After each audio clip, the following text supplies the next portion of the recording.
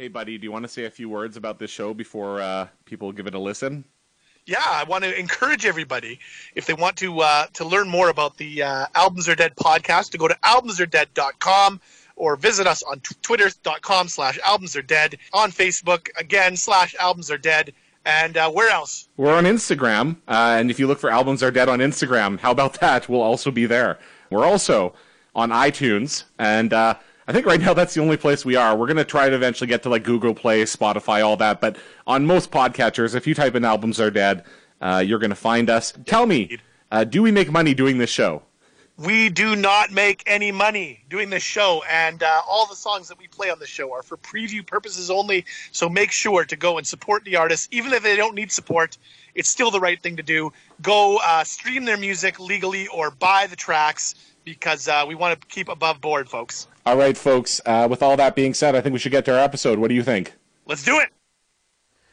Yeah, see, now Mario right here, who's chilling with us. See, a lot of people, this studio here, we built like the studio with my man Mario and Keyboard Money Mark, our keyboard player. He's not here right now. Who's not completely with us right now, but he'll be with us on the tour and everything. But anyway, so these guys helped us like build. Like, we had the time, but we didn't really have the knowledge. So I got to give Mario a pound for giving us the construction skills necessary for building our own spot.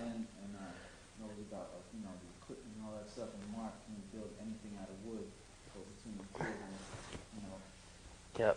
Then we got us involved, me on the funky business administrative tip, hooking up the beats, and you got Adam, the wah, Yauk, going off and everything. So really, that's how it came together, basically. And are you the caterer? You like in charge of cuisine?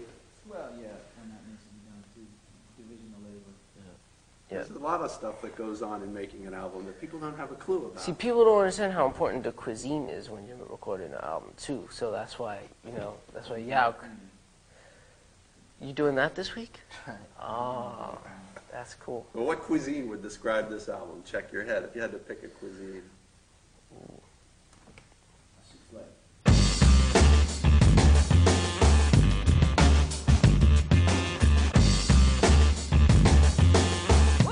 Who is it? Who is the man coming down your block? Keeps me, you see, with the funky car. I'm doing just what I like to. Today is my day, yeah, and I'ma get nice. You gotta keep moving and you can't say nothing. I'ma keep helping and pumping and starting. One thing you ought to know. The bass control. Yeah, you motherfuckers. Its albums are dead. Don't get excited. That song is not about your favorite WCW wrestler of all time. Oh, shoot. The Maestro.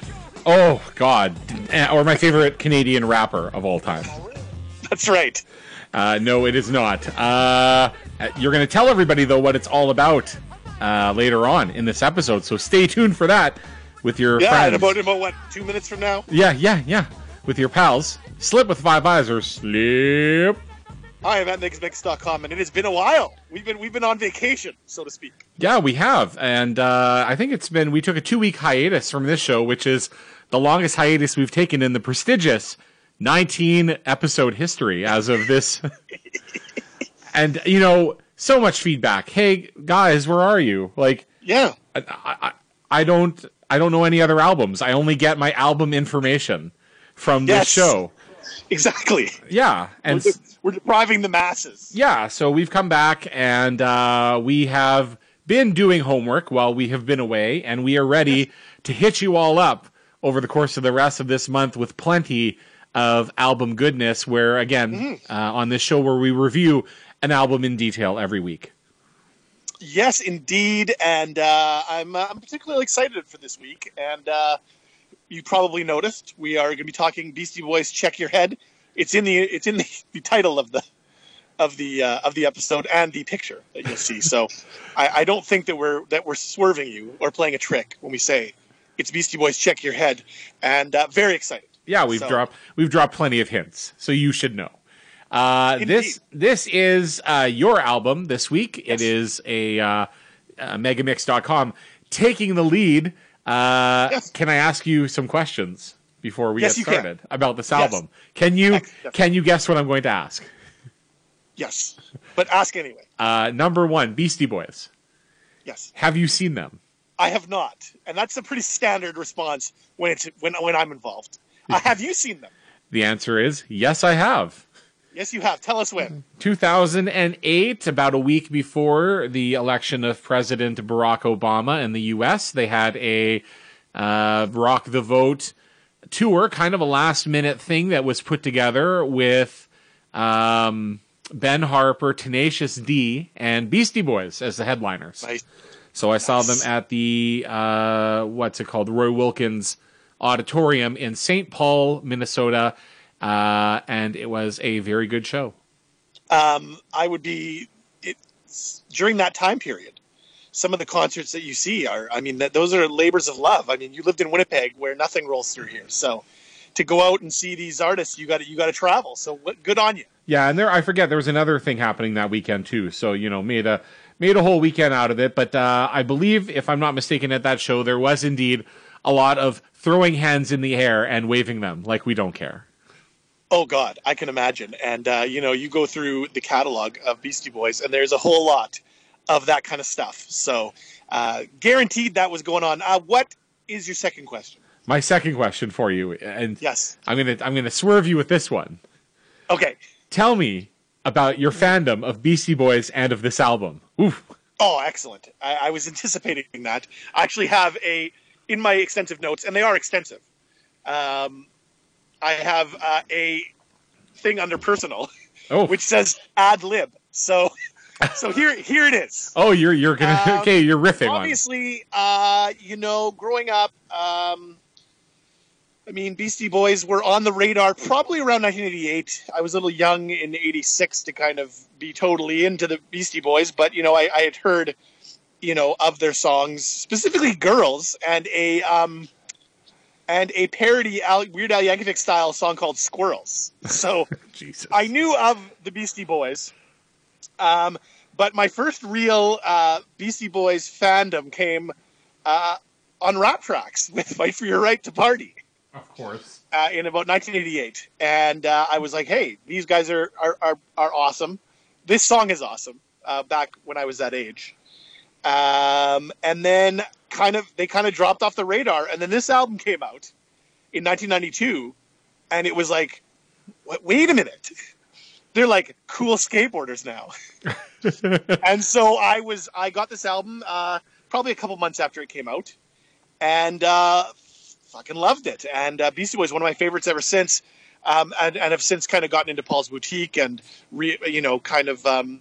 explored that part of their catalog. From this album, Check Your Head, which came out in April 21st, 1992. April 21st, yeah. I, of course, have many different mixtapes throughout my life. I started them in about September 92. Well, I really started... I had two that preceded my official series. So I started in late 91, but you had like two unofficial bootleg mixtapes before the official Mega Mix series began?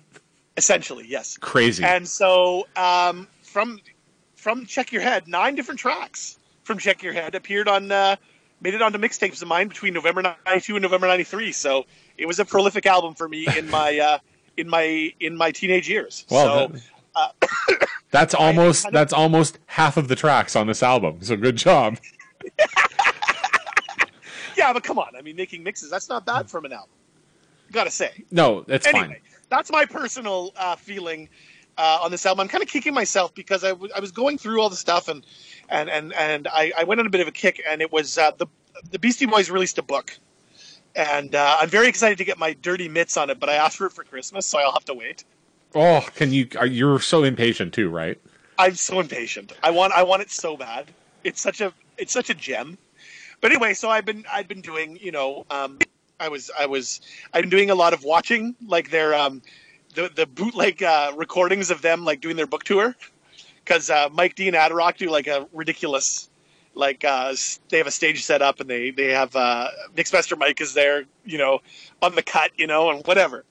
And they're telling, they're swapping road stories, like they're Kevin Nash or something. Uh-huh. And anyway, that kind of and then I was watching the Strombo interview, and I was delving into that, and and then of course I start listening to the albums and kind of getting into it again, and then I watched The Punk Singer, which is about Kathleen Hanna and Ad Rock's wife, and then I was I did the whole thing, and then I was like, well, we got to do Check Your Head because I'm kind of in that mode right now, and I started looking back at all the albums that I've had and all the all the highly rated songs of theirs that I have in my library, as I was like 3 years ago we did like our top 25 artists. Yep. I'm kind of kicking myself that I didn't include Beastie Boys in there, so we'll have to redo that sometime on our sister show, this Mezzanine Sleepover. That kind of drove it for me. With some corrections to that list, because I would make some changes too. Absolutely. But you are, but you are like, you? even though you didn't put them on your list, you're no Johnny Come Lately when it comes to Beastie Boys. No, probably not. I'm not the authority by any means. But I mean, I had like on CD, I had like the Root Down EP and like the In Sounds from Way Out. Like I wasn't a completist, but I would try and get my hands on as much as I could up until about to the Five Boroughs. And then, things kind of slowed down for them. And then I actually didn't get into Hot Sauce Committee Part 2 until a few years ago. And it's actually quite a good album. So I would recommend anybody to check it out. It's the last Beastie Boys album, the 8th and final one. And definitely go check it out. I would say I'm a semi-completist. And I'd say I know a decent amount. I did some good research, so I think it's going to be a good show. Yourself, any connection with Beastie Boys throughout your musical life? Not nearly like yours. My connection with them is almost strictly on the surface. Yeah. Familiar with what you would consider to be singles and, yes. and hits. Yes. And songs that were used in our wrestling federation as theme music. Root down.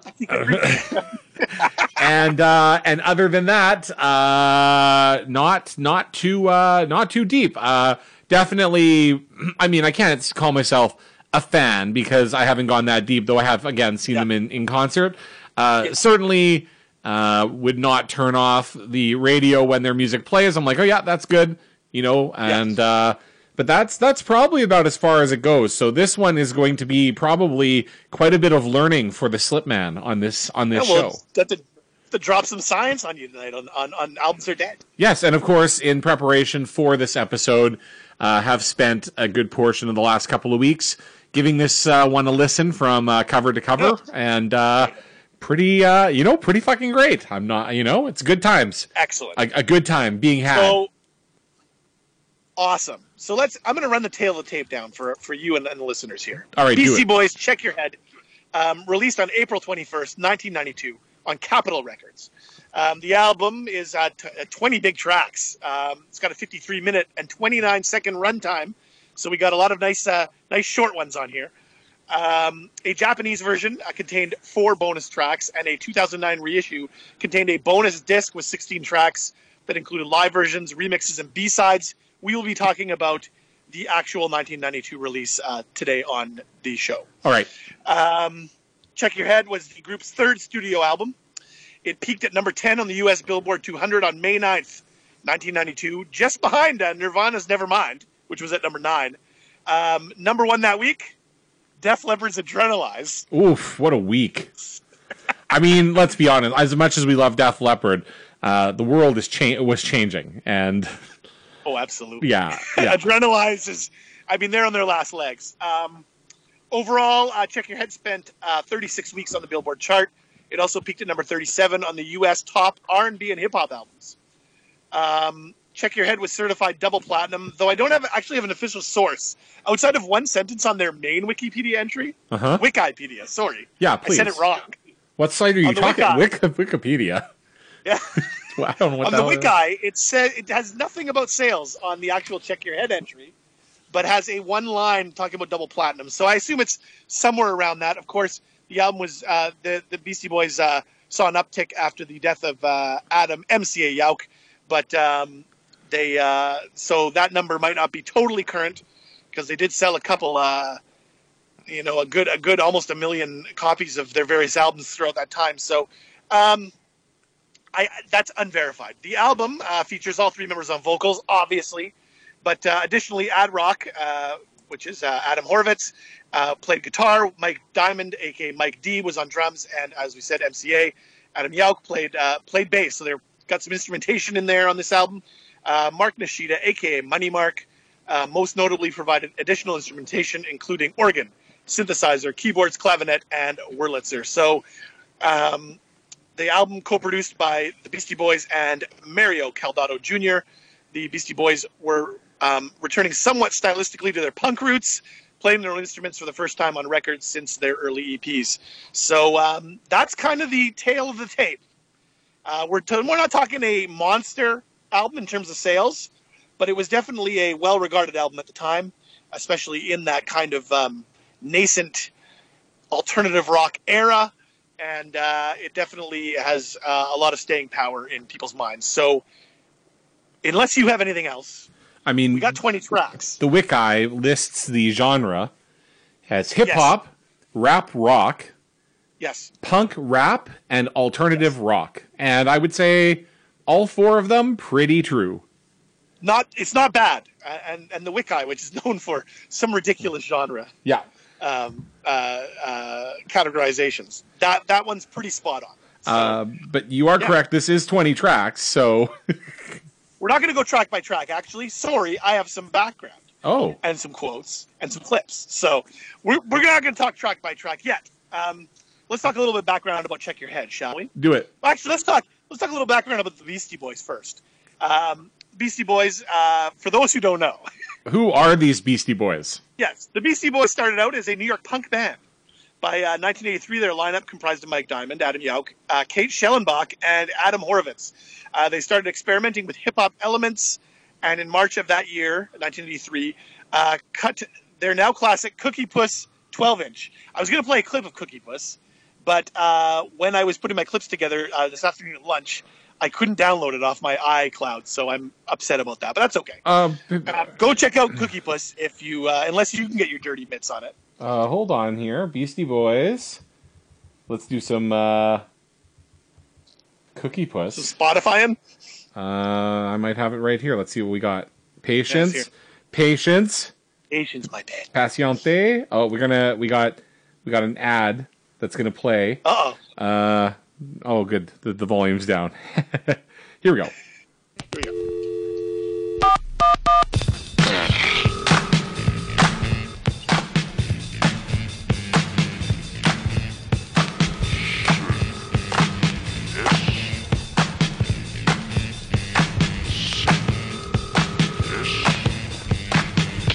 Shit with this bitch. Oh, they're heard. Yo, I said I'm calling you, bait. So anyway, that's Cookie Puss. Essentially, it is a beat and a frank phone call to the Carvel Ice Cream Company. You got Cookie Puss's number? Here's my supervisor. He'll help you. All right. It's like Jerky Boys style. It's kind of like Rosine. All right. But yeah, so essentially, it's a prank phone call to the Carvel Ice Cream Company, talking as if their famous Cookie Puss ice cream cake is an actual person. So this actually becomes a little bit of a minor hit around Brooklyn or New York.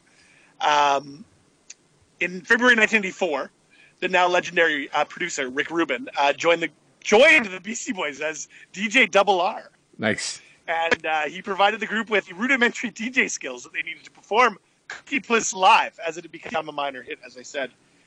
Rubin's role, however, it kind of began to morph a little bit. And again, this is Cole's notes, folks. Like, there's a lot of resources out there that'll give you the full story if you want to read it. Just go check it out somewhere. Google it. Rubin's role began to morph What a great podcast, by the way. People come to hear about the album, and we're like, go look it up. Well, no, if you want a real deep, if you want to take a deep dive into it, you can do that. I'm giving you kind of like I'm skimming it a little bit. All right. Rick Rubin, of course, kind of transitioned out of DJing a little bit, and because he wasn't very good, and he arranged for the group to leave their management and label that they were on. They were on, I believe, a label run out of Rat Cage. The Rat Cage record store was a punk record store that had a little label, and they cut records. And kind of arranged for them to meet with Russell Simmons and join the fledgling Def Jam Records.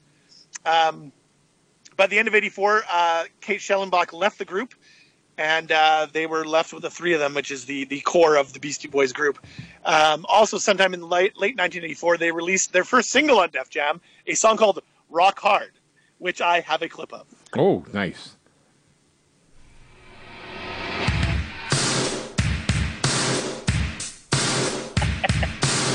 Definitely sounds like 1984.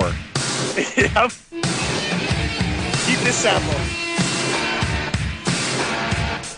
Yes. Let's get some rap.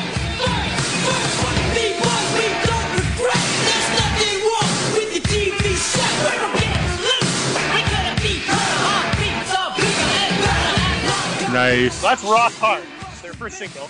Of course, the single would later be withdrawn from circulation because of the uncleared sample of AC/DC's Back in Black. In fact, the band, when the group did their 1999 anthology, Sounds of Science, they all weren't allowed to include the song. AC/DC all wouldn't let them. They'd all be calling the dudes from AC/DC, all begging them to let them use it on their greatest hits, and they're all no. So that's Rock Hard. In April '85, the Beastie Boys grab an opening slot on Madonna's Like a Virgin tour. They are not well received. I was gonna say, like, what a weird duo, right? Like, oh yeah, they all caused madness, and people were so angry, and the Beastie Boys all played such heels. I would hope so. Because the thing at this point is that the Beastie Boys are, and we're getting to License to Ill, which is going to be in a little bit, but they kind of play up this they're playing heel characters throughout these first like 3 or 4 years of their existence. Yeah, because they're people are all just buying it. They're super saucy, right? Like, that's their thing. Exactly. So that tour, they cause all sorts of chaos. The teeny boppers and the audience hate them. In October '85, the group does a brief cameo in the film Crush Groove and contributes the song She's On It to the movie soundtrack. I didn't bring a clip, but I would suggest everybody watch the horribly outdated video for She's On It, which of course features the Beastie Boys pursuing a bikini-clad woman and slipping her Spanish fly. In May '86, their single Hold It Now Hit It is released, and they joined Houdini, Timex Social Club, and LL Cool J as openers on Run DMC's Raising Hell tour. Oh, if only. Oh my God, I'm all 9 years old. Not even 9. I didn't even know this existed. The worst part about all that is the one band that really stands out for me there is Timex Social Club. I want to hear them play Rumors so badly. It's all a song about how rumors are bad. What a lesson. Anyways. So, I mean, Houdini, Friends, how many others have them? Oh, and some LL Cool J with Going Back to Cali. Oh, my God. Anyway, November 15th, 1986, the Beastie Boys' debut album, License to Ill, is released, and they blow up. We're not going to spend too much time on License to Ill. Everybody knows License to Ill. The album spawns 7 singles, becomes the first rap album to top the Billboard album chart. It was certified diamond in the U.S. in 2015 for shipping over 10 million copies. So a monster album. Frustrations over royalties lead to the group leaving Def Jam in October 1987. By 1980, Def Jam sues them. The Beastie Boys sue Def Jam. It's all pretty messy. By 1988, the Beastie Boys' popularity has chilled significantly. Newly signed by Capitol Records and having relocated to Los Angeles, they join up with the Dust Brothers to record their follow-up, the ridiculously good Paul's Boutique. Here's a clip of my favorite track off Paul's Boutique, Car Thief.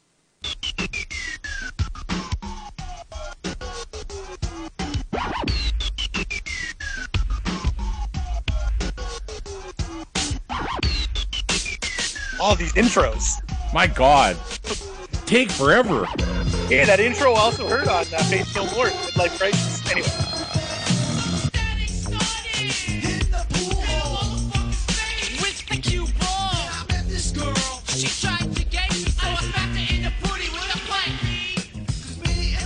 So nice. This is Car Thief, great song. My favorite line is when Ad Rock says, when I believe it's towards the end, Mike D says, like, they're talking about buying their Chiba from a cop.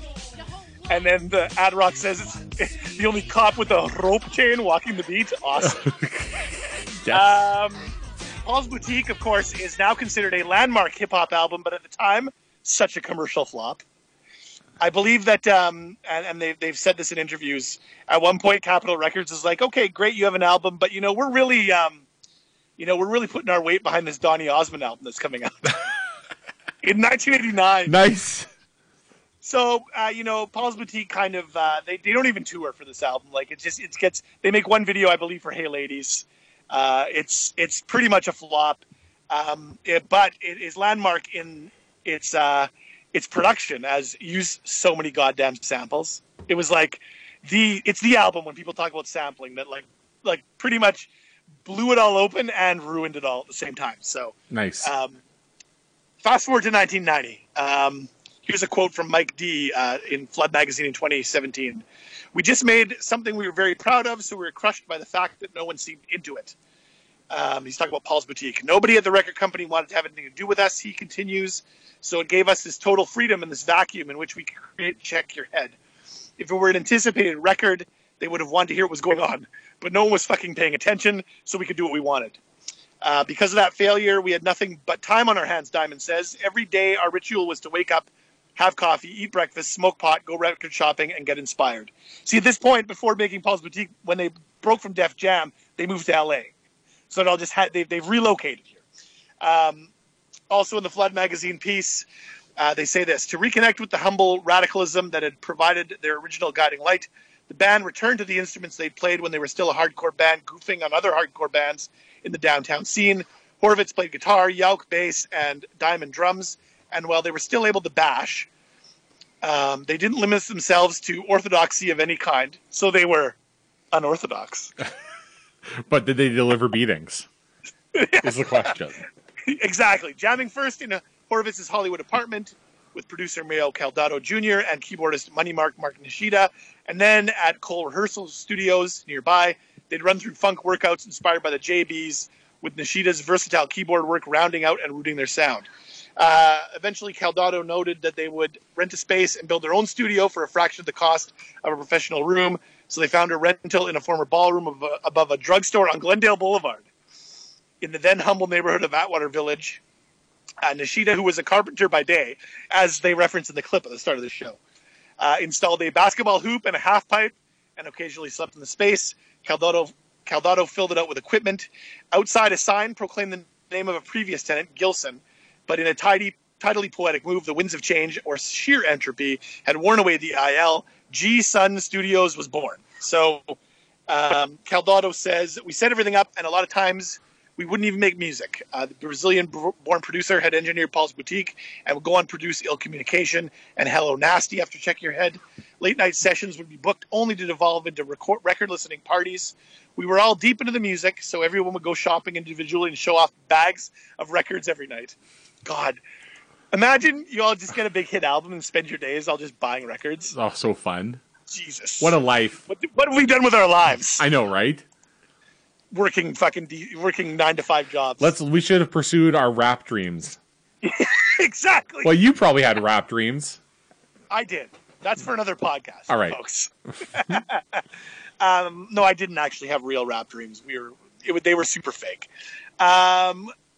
We'd be playing basketball and listening to records by Sly Stone, James Brown, and Lee Scratch Perry. Anyway, they continue. In between recording sessions, Adam Yauch traveled to Nepal and was deeply affected by the Chinese forcibly removing Tibetans from their native land. When he returned to G-Sun, Diamond told Flood, it immediately shifted our awareness and our consciousness to a large degree, and that became a guiding or changing thing on the record. So that gives you a little feel for what's going on. Stereo Gum had a write-up of the 20th anniversary of Check Your Head in 2012, and they kind of summed it up here. And I'm going to read this before we go into our track-by-track breakdown, because I think it's pretty succinct. Sounds good. It's pretty succinct. The Beastie Boys had been on one hell of a roller coaster before they settled into their Check Your Head groove. With License to Ill 6 years earlier, their goofy frat rap joke had turned them into an international phenomenon, and they'd played a huge role in popularizing rap music, a genre that were maybe a little bit short, sort of mocking. After a shitstorm of attention, they moved west, regrouped, and given the world's Paul's Boutique, their absolute masterpiece, only to see it utterly brick commercially. Suddenly, they were faded stars, even though they were barely into their mid-20s. And so they regrouped again, workshopping about 5 different entirely new sounds, and then jumbling them all together on one album. That sense of jumble would become their lasting legacy, or the most important part of their many lasting legacies. Check Your Head isn't their best album, but it may be their most essential and characteristic one. So with that, big man, Let's break it down. Oh, yes. All right. Oh, yes. Oh, yes. Let's hit track 1. Here we go. This next one is the first song on our new album.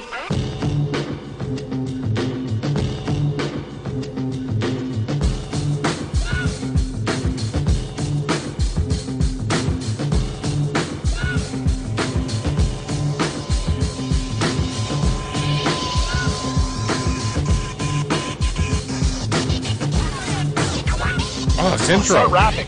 Anyway, long intro. Jimmy James, everybody. The first track on Check Your Head, also the third single, released on August 28, 1992 as a single. Didn't chart in the US, but hit number 55 on the UK singles chart. So, Oh, nice. it's important to note here, folks, that the album version is actually different from the single. Here's a clip of the single. I provided that for you. You can hear right off the start the difference. Just to the when the record comes in here and starts scratching.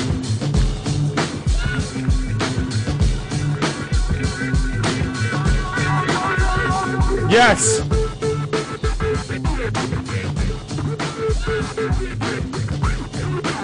So the original version, which is the single version, the track originally contained samples of several Jimi Hendrix songs.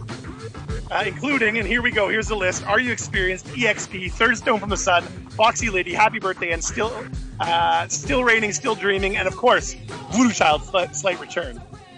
But the group couldn't get clearance from the Hendrix estate for most of those tracks in time for the album release, so it was rearranged, and that's what kicks off the album. The Happy Birthday and Foxy Lady samples remained, which was weird, but Hendrix's family then apparently finally relented, and the single was released with the original samples restored. So the single version is actually markedly different from the album version. It doesn't have the intro, which is a clip from Cheap Trick at Budokan introducing Surrender. That was the intro on the LP version. Other samples used on this song: Rockin' It by the Fearless Four, Beat Bop by Rammel-Z and K-Rob, Fresh is the Word by Mantronics featuring MCT, I'm Chief Kamanawanalea, We're the Royal Macadamia Nuts by the Turtles. And of course, as I mentioned, the Surrender clip from the live Cheap Trick at Budokan are the samples used in this song. The B-sides to the single version of the track with the Hendrix samples are restored.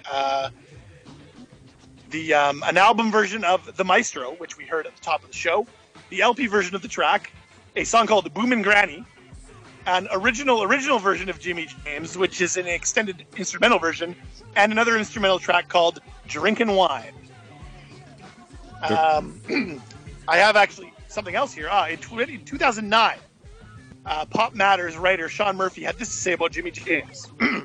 Special mention must be made of the group's tribute to Jimi Hendrix, the moment when all these elements come together. Jimmy James is certainly one of the ultimate opening statements of any album made in the last 2 decades, and it still reverberates as the shot heard around the record industry. Okay. Listening to this one then was an immediate announcement that we weren't in Brooklyn anymore, and listening to it now is an unnerving reminder of how many bands, the good, the bad, and the awful, tried to imitate this hardcore rap rock amalgamation with little success. Of course, the boys themselves emulated the great Run DMC. Obviously, they understood they could never sound as authoritative or make it sound as effortless. Think it's tricky. On the other hand, Jimmy James sounds quite unlike anything else anyone else had done or has done, building a sound structure from the ground up, all on a groove from an obscure Curtis Knight song, which was Happy Birthday featuring Hendrix. It anticipates Beck and the full fruition of live music married to samples on Beck's Dust Brothers produced Odelay. Here, the 6 sounds of the B-Boys' science coalesce, the raw scratching and brilliant sampling. Blah, blah, blah.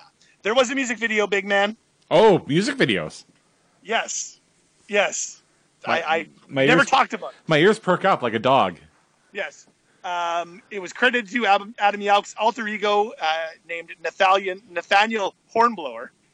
It is a classic look from this era with the fisheye lens and the washed out effects. Not much to it, but, it's got that look.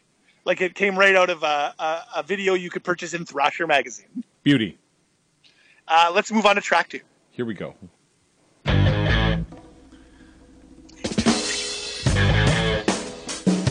You gotta love the percussion. I'm thinking. Oh, we got some bongo. Oh yeah.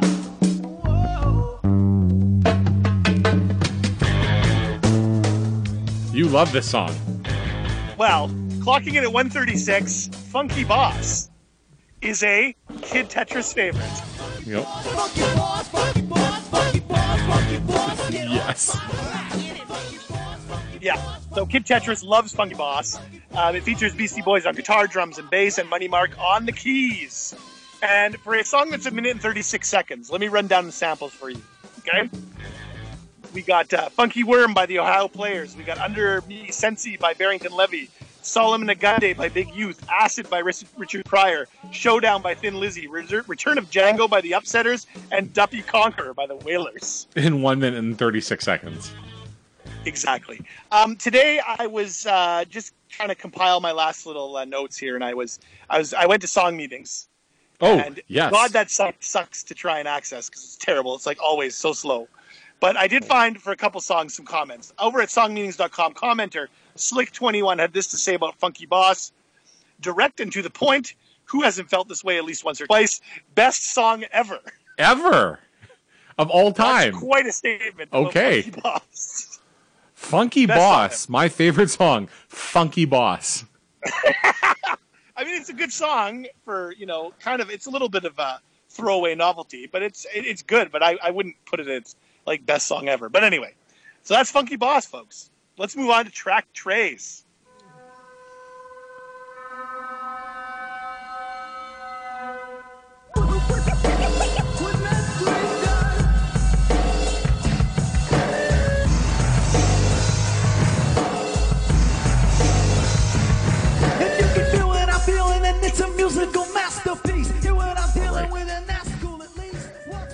We got Pass the Mic.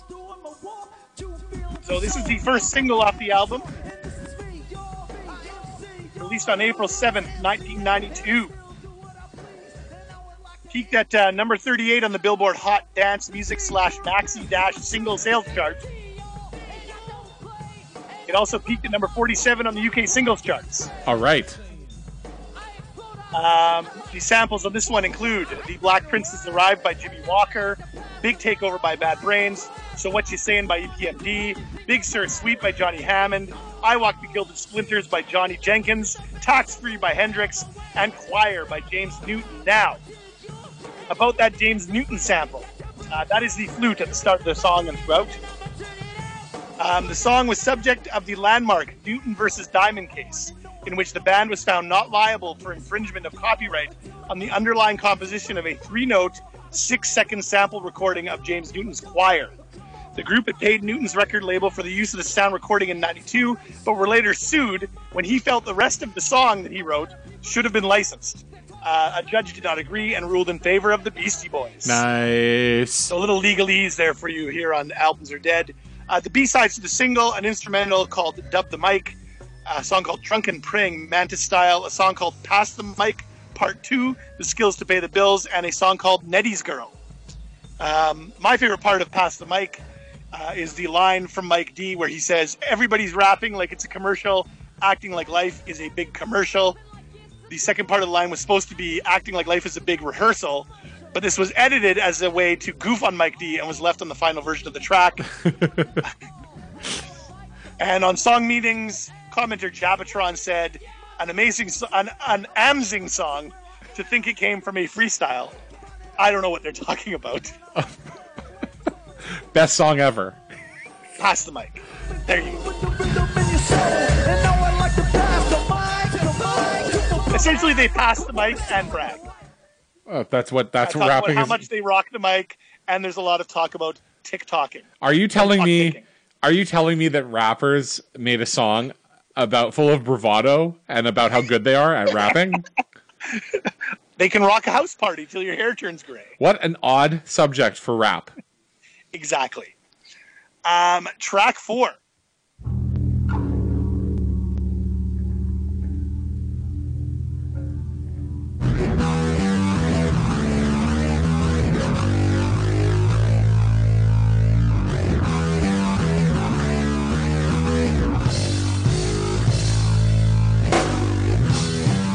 We got Gratitude. The fourth single, released on October 4th, 1992. It was released primarily to modern rock radio, and it did not chart. Probably not unsurprisingly. The B-sides to this track, a live version of Stand Together, a Good Government Cheese remix of the song Finger Licking Good. All right. A live version of Gratitude, and a track, you'll like this, a track called Honky Rink. Honky Rink? Which I've never heard and sounds amazing. It Honky Rink. Sounds like every NHL arena in the world. Every rink right now that has a game full of honkies. Uh-huh. The song features Yauk playing bass through a sassy Univox Super Fuzz effects pedal, and Money Mark absolutely killing it on organ. Tremendous. The music video. The music video. Yes. Is an homage to the 1972 concert film Pink Floyd Live at Pompeii, and was recorded in Rotorua, New Zealand. The video was featured on Beavis and Butthead, who gave the song a positive review. Of course. There you go. According to the Wiki, the song was also included in the video game Guitar Hero 5. Was it? We didn't have that one, did we? Did we I get don't that think one? so. I don't think if so. you've listened to the song or you've seen Ad Rock play guitar, it's probably not terribly complicated. No offense, but that's just the way it is. There you go. Yes, you could rack up some major Guitar Hero points playing this. Playing that bass line, yeah, absolutely. We're gonna tone it down a little bit here with track 5.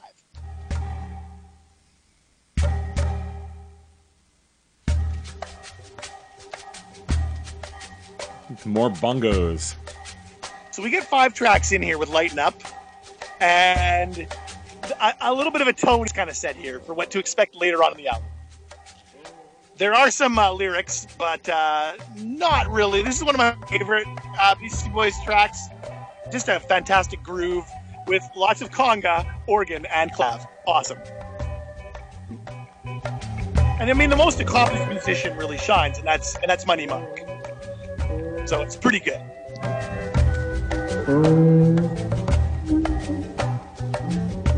All right. Definitely one of my faves. Lighten Up. We don't want to spend too long here. We got 20 tracks to go through. Let's move to track 6.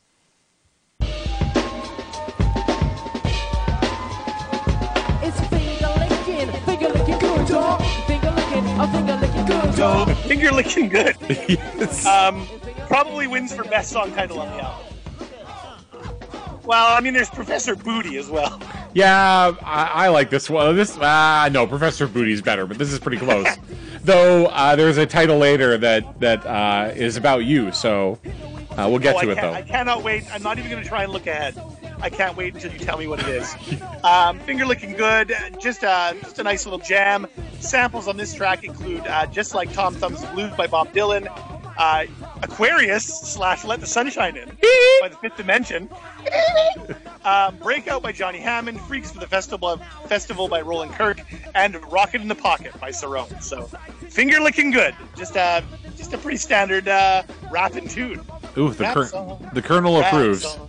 We do our raps, and the crowd goes wild. I believe it's about how they're rapping. Good. Lovely. I mean, it can't be about anything else, right? No, of course not.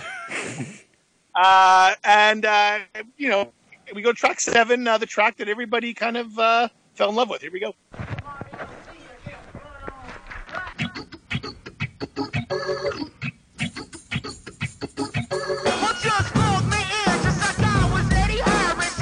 We got So What You Want.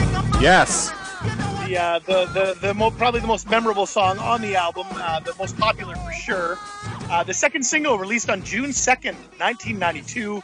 It peaked at number 93 on the Billboard Hot 100, at number 26 on the Hot Dance Music / Maxi - Singles Sales chart, at number 18 on the Hot Rap Tracks chart, and at number 22 on the Modern Rock Tracks chart. So this is kind of like one of your first true crossover hit singles, if there ever was one. B-sides on the single, an original version of The Skills to Pay the Bills, the Soul Assassin remix version of So What You Want, the album version of the song Groove Homes, a butt-naked version of So What You Want, a live version of Groove Homes, and an all-the-way live freestyle version of So What You Want. Okay. So quite the stacked CD single here. The samples on So What You Want include I've Been Watching You by Southside Movement, Just Rhyming with the Biz by Big Daddy Kane, and Give It Up or Turn It Loose by Dickie Hyman. According to the Wicca, here we go. You're going to be interested in this one. The music video, Yes. directed by Adam Yauch's alter ego Nathaniel Hornblower, simply has the Beastie Boys recite the song in a woodland area with clips of DJ Hurricane and Money Mark interspersed throughout. It was one of the first music videos to feature slow motion action while the artist's lips remained in sync with the soundtrack, an effect that would later become a mainstay of music videos. The sky has a photo-negative effect, and the infrared style incorporated during the band cutaways, apparently, according to the Wicca, are an homage to the hunter vision in Predator. So, thanks, Wikipedia. Well, Wikipedia always gets it right, so you can count on what they tell you. Wikipedia, super thin on Check Your Head and makes multiple mistakes. It's terrible. So that's What You Want, the classic Beastie Boys tune. And then we kind of go to a throwaway track. I don't even know if we need to play it.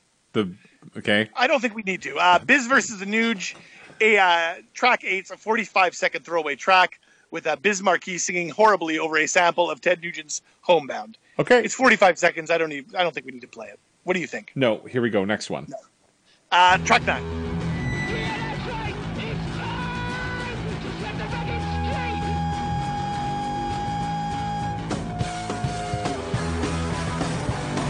We got Time for Living. The music for this is a cover of the original of an original song by 80s punk band Frontline, and then the lyrics are from Sly and the Family Stone's song of the same name. So it's kind of like a double cover. Nice. This is Beastie Boys kind of going back to their punk roots. Mike D wrote about this track in the liner notes of their 1999 anthology, The Sound of Science. He wrote this. Because it was a hardcore song, everyone turned and looked at me and said, come on, hook it up like you used to. One night, after much frustration over what to say or how to approach it, Mario handed me the Sony karaoke mic, along with Adam, and Adam ordered me to get loose. Not really having an idea of what to say, I remember just sort of randomly grabbing the Sly and the Family Stone fresh album and pulling out the sleeve with the lyrics for inspiration. Then I went to the next step and started to scream the lyrics from the song Time for Living over the track. Before I knew it, everyone was moving shit out of the way in our control room, making room for me to go buck wild. After 2 takes of screaming my brains out and stage diving off the control room couch, it was done. So that's Time for Living. Double cover action. Beauty. Track 10. We're only halfway there. Jesus. Not even. Now we're halfway there. Now we're back. Something's Got to Give. Another fave of mine. Just a fucking classic. Smooth, huh? Here we go.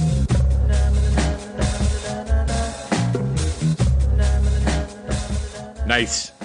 So Ad Rock wrote about this track in the liner notes of their 99 anthology, The Sounds of Science. He wrote, Something's Got to Give is one of my all-time favorites because of all the elements inside, mixing live music with samples of our live music, live vocals with samples of our vocals, the lyrics and their sentiment, and the fucked up bass. The music came from a tape of us jamming at the Cole practice space. Maybe 6 months later, we were listening back to a bunch of tapes and found this. We looped like 10 bars of music on Mike's sampler and put them into a song arrangement. Yauk wrote some lyrics, and me and Adam, Mike and Mark sang them. Mario went in the other room with a cassette of the music and sang the fucked up high-pitched sound on a 4-track and then looped that. There's no hidden message behind the lyrics. They're pretty direct. To me, the song just sounds funky. I have a fun fact about this song. Oh, good. I want to hear it. Yes, please. For a while, iTunes Match would stream Use Somebody by Kings of Leon in the place of this song whenever I click on it. What? All right. No idea why. And apparently it was not just me who experienced this, because when I forgot what track it used to do that to, I went and searched it and found on Apple's community for tech support so many questions about why Use Somebody is playing when they play Something's Got to Give. That's very interesting. We should That is a fun fact that you'll only get here on Albums Are Dead. We maybe the next episode we'll get Tim Cook on to give us an explanation. What do you say? Sounds like a good idea. We'll reach out to him and be like, we put a podcast on your service. Don't listen to it because you would pull it down right away. Exactly. We won't play track 11. It's a 32-second interlude called The Blue Nun. It's got samples of a record called On Wine, How to Select and Serve, featuring the voices of Kay Landy, Peter Seychelles, and Warren Moran, and a beat of a song called Hector by the Village Callers. By the time I listed all that, the song would have been done. All right. Go listen to it. It's mildly funny. Track 12.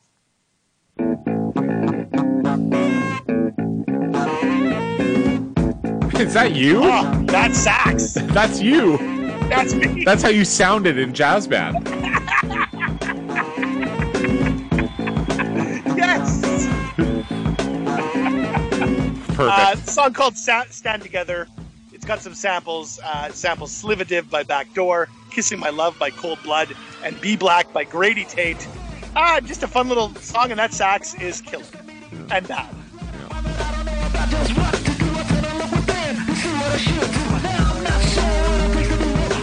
That classic Beastie Boys distorted rapping. Awesome.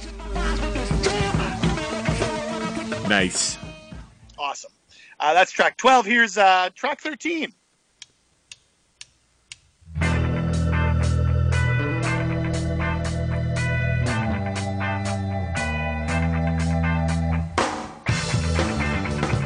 This is an instrumental track called Pow. I think you could agree with me. This is where the album kind of gets bogged down in instrumental tracks to kind of end it out. Yeah, we start filling things in a little bit. A little bit. I mean, the Beastie Boys kind of had this revelation, right? Where it was like, fuck, we're really into these kind of retro-ish kind of instrumental tunes here with the big organ and the funky bass, and we're just gonna do like 6 tracks just like this. That's it's a good track. I mean, it's like a 3-star track. There's not much to say, you know. That's fine. I agree. Here's track 14, one of my favorites and highly underrated. And the opener from the show. Yo, Paul, this is Aaron. You can kiss my ass, but I'm interested in you anyhow.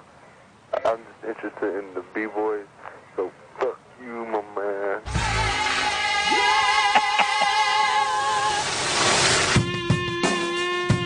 The Maestro. Yes. Yeah, you heard it at the start. Highly recommended as a listen. Go listen to it all the way through. It's kind of buried here on this album, but it's tremendous. Samples on this track include "Don't Bug Me" by Cheech and Chong, "Bojack" by Lee Scratch Perry and the Upsetters, "Super Touch / Shit Fit" by Bad Brains, and a medley of "Sock It To Me / It's Your Thing" by the 11th Hour. Highly recommended to go give it a listen. Let's hear a little snippet. Yep.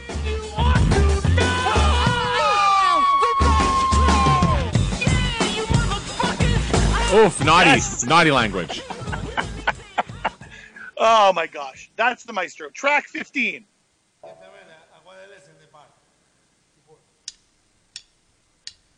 A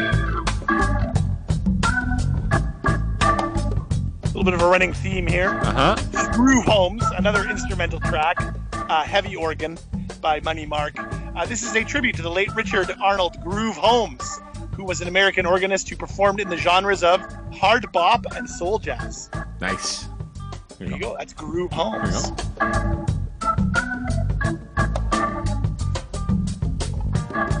Have like a chilled out party and just play this. Oh, absolutely. That's the kind of parties I throw at my place all the time. All the time. We're really pumping up the jams right now. We're rolling through these pretty quick. That's good. Track 16.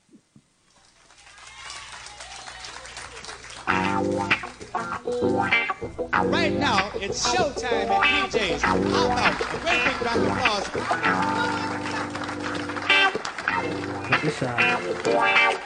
Thanks for coming down tonight. It's nice to see all you guys back here.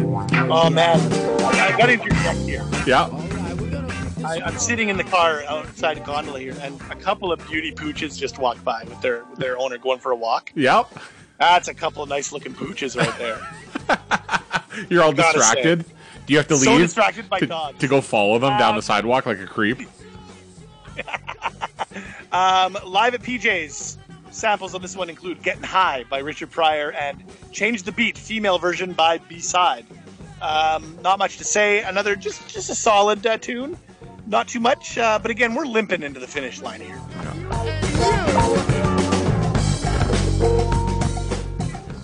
Imagine this as like a 14-track album. Yeah, I know, Or right? 13. That would be tight. Jesus.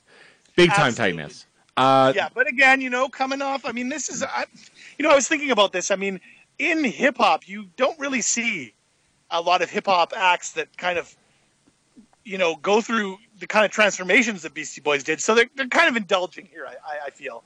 And I'll give them a little bit of leeway. Track 17 is just a kind of a throwaway. We won't play it. Mark on the Bus. Do you recall earlier when I said a song later on is about you? Oh, Mark! Oh my God! That's Mark on you. The Bus. Woo! Play it. It's Mark Nishida just kind of rambling over a beat. How long is that thing? Do you see it? Minute 05. Yeah, it's not much to play. It's got a couple samples. I won't get into it. It does have a sample from a 1977 National Lampoon comedy record. So, they were digging deep into the crates on that one. Let's go over to track 18, which is a pleasant surprise amid everything else. Yo, I don't hang out with those guys. Man, I ain't got nothing to do with those dudes. Man, and I saw your female with them, too. What's up with her? I've been hearing that she's been giving that stuff out to all them graffiti guys. Yo, shut the fuck up, Chico, man. You're paying 3 of those mules for some of that ass. Yes. Professor, what's another word for pirate treasure? Well, I think it's booty. Remember? Can I jump in for a sec? Yes. This immediately reminds me of one of my favorite Sopranos lines ever. Yes. Where Melfi gets Big Pussy's name wrong, and she's like, "What's his name? Booty." Awesome. Great. Awesome.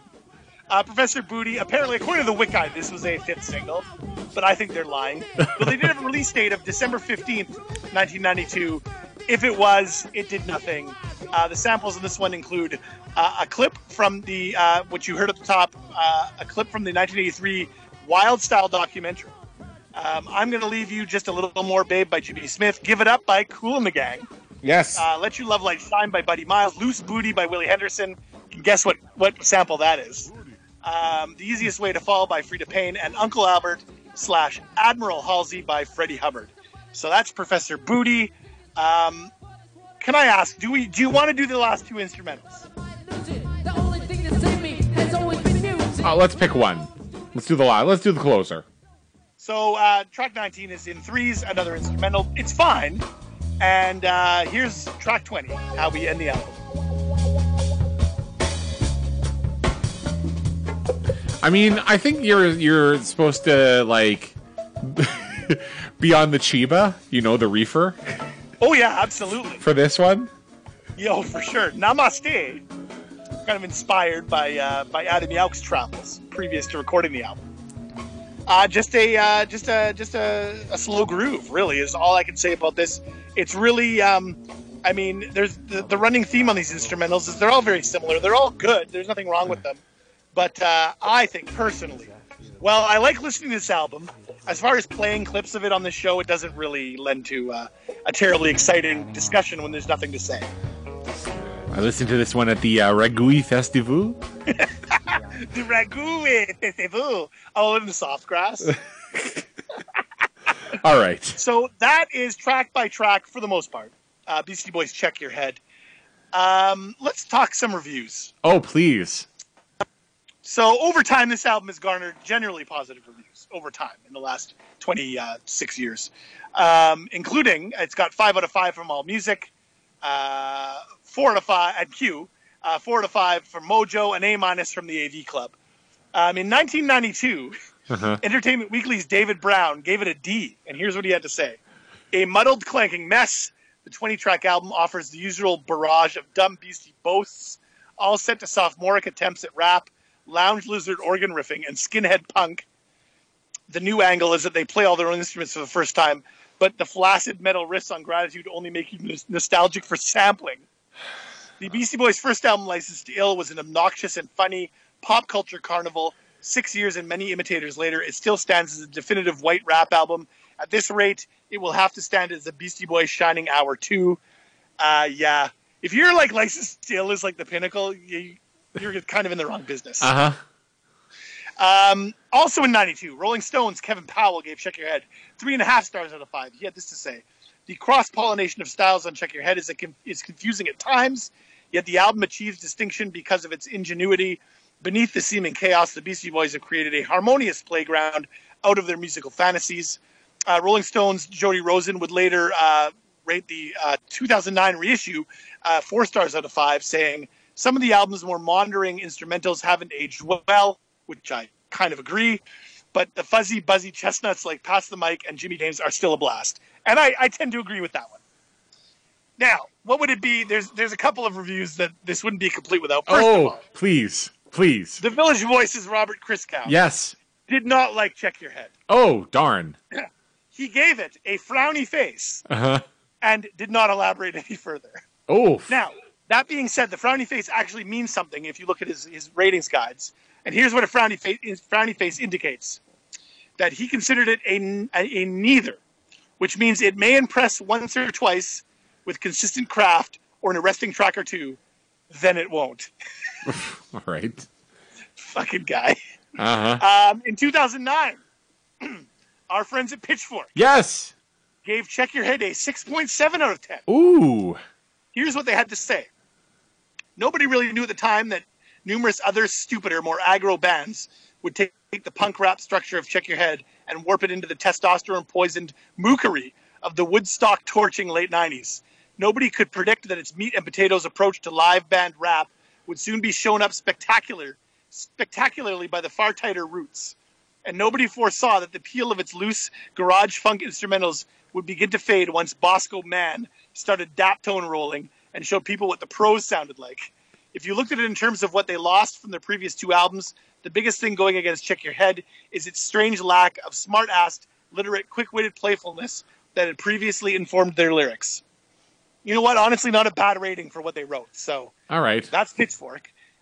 They like the old stuff. So, big surprise. Uh-huh. And also, Pitchfork mad about what Check Your Head influenced, which is a perfect thing for Pitchfork to be upset about. So, anyway, Though, again, I obviously don't agree, but hey, everybody's got an opinion. Okay, but then, so I'm looking at the Wiki here. Yes. So they give it that ranking, but they also rank it at number 34 on their list of the top 100 albums of the 1990s. I don't know. I often wonder, and I read through it, but it didn't really. I was looking for the thing that said, we don't like the bonus disc. Ugh.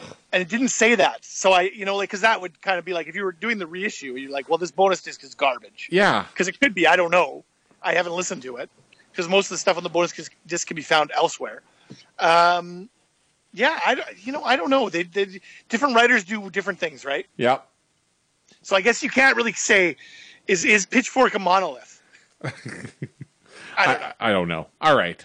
Anyway, those are some of the reviews. Not, again, generally positive, but it's more fun to read the negative. There was a tour. Oh, good. This was hard to track down. Many thanks to BeastieMania.com, which had some good timelines for me. The Check Your Head tour was the Beastie Boys' first actual tour since 1987. According to Beastie Mania, here's what we gleaned from this. The Beastie Boys' enthusiasm to go out on the road in 1989 to promote Paul's Boutique was met with resistance from Capitol Records executives who felt that touring without having a current hit single was not worth the investment required to promote a large-scale tour. In place of touring, they decided to do a few FM radio appearances and play a handful of small venues. After a few pre-release concerts, the group opened the Check Your Head tour in April 1992, playing North American dates supported by Firehose and Basshead. In early June, the second leg of the tour featured openers Big Chief and the Fushnikins. All right. In mid-June 92, the group played through Europe and culminating in three shows in Italy in July, after which they returned home. In late July, they were joined by openers L7 as they played through the southern U.S. House of Pain joined the tour in August, but were dismissed after only a few shows. The Rollins Band stepped in as the second opening act to finish out the August tour dates. A few performances in Germany rounded out August, and in September, the group played smaller shows in Japan. In October, the Beasties played Australia, and then they returned to the U.S. after a few weeks of rest. They began their fourth leg of the tour, playing shows in the Midwest and Canada. So I assume Toronto. Through November, they were supported by the Rollins Band and Cypress Hill. They wrapped up on New Year's Eve in Detroit, and then began working on their follow-up album, Ill Communication, in early 1993. So less than a year touring, not too shabby, right back into the studio. That's the tail of the tape on the tour, my friend. Busy guys. So I had some final thoughts. I pretty much said all I have to say. Love this album. A little bit spotty towards the bottom quarter of it, but still a good listen. Like you were saying, get some of that hashish and go to town. Flood magazine, which I referenced earlier, had a good kind of summed it up pretty well. So I'm going to read it. Check Your Head was not a blockbuster. That would come 2 years later when Sabotage pinned Ill Communication to the Billboard 200 for 63 weeks. But it did well enough to prove that there was a large previous unknown audience who were willing to follow along with the Beastie Boys' whims.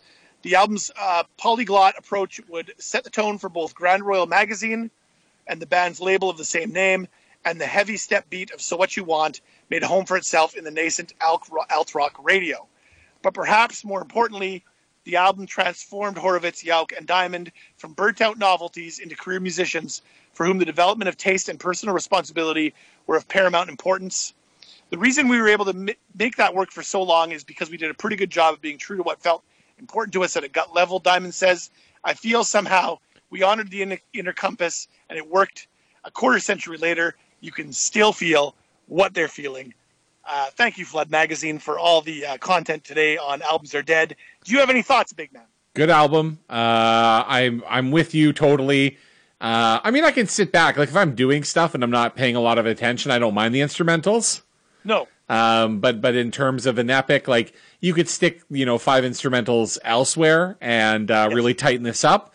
But I don't think it hurts it. It just adds time to me. Think about the sheer volume of stuff that was recorded, because I read to you all the B-sides on the singles, and it's ridiculous. Yeah. And you got 20 tracks. It's a monster beast in terms of trying to pair that all together. I would have maybe removed a couple of instrumentals, and I would have put Skills to Pay the Bills on it, because that song fucking rules. So, otherwise, though, love the album. Obviously, I love it because kind of grew up listening to it, but it definitely stands up today. So give it a listen, folks. Now, here's the thing.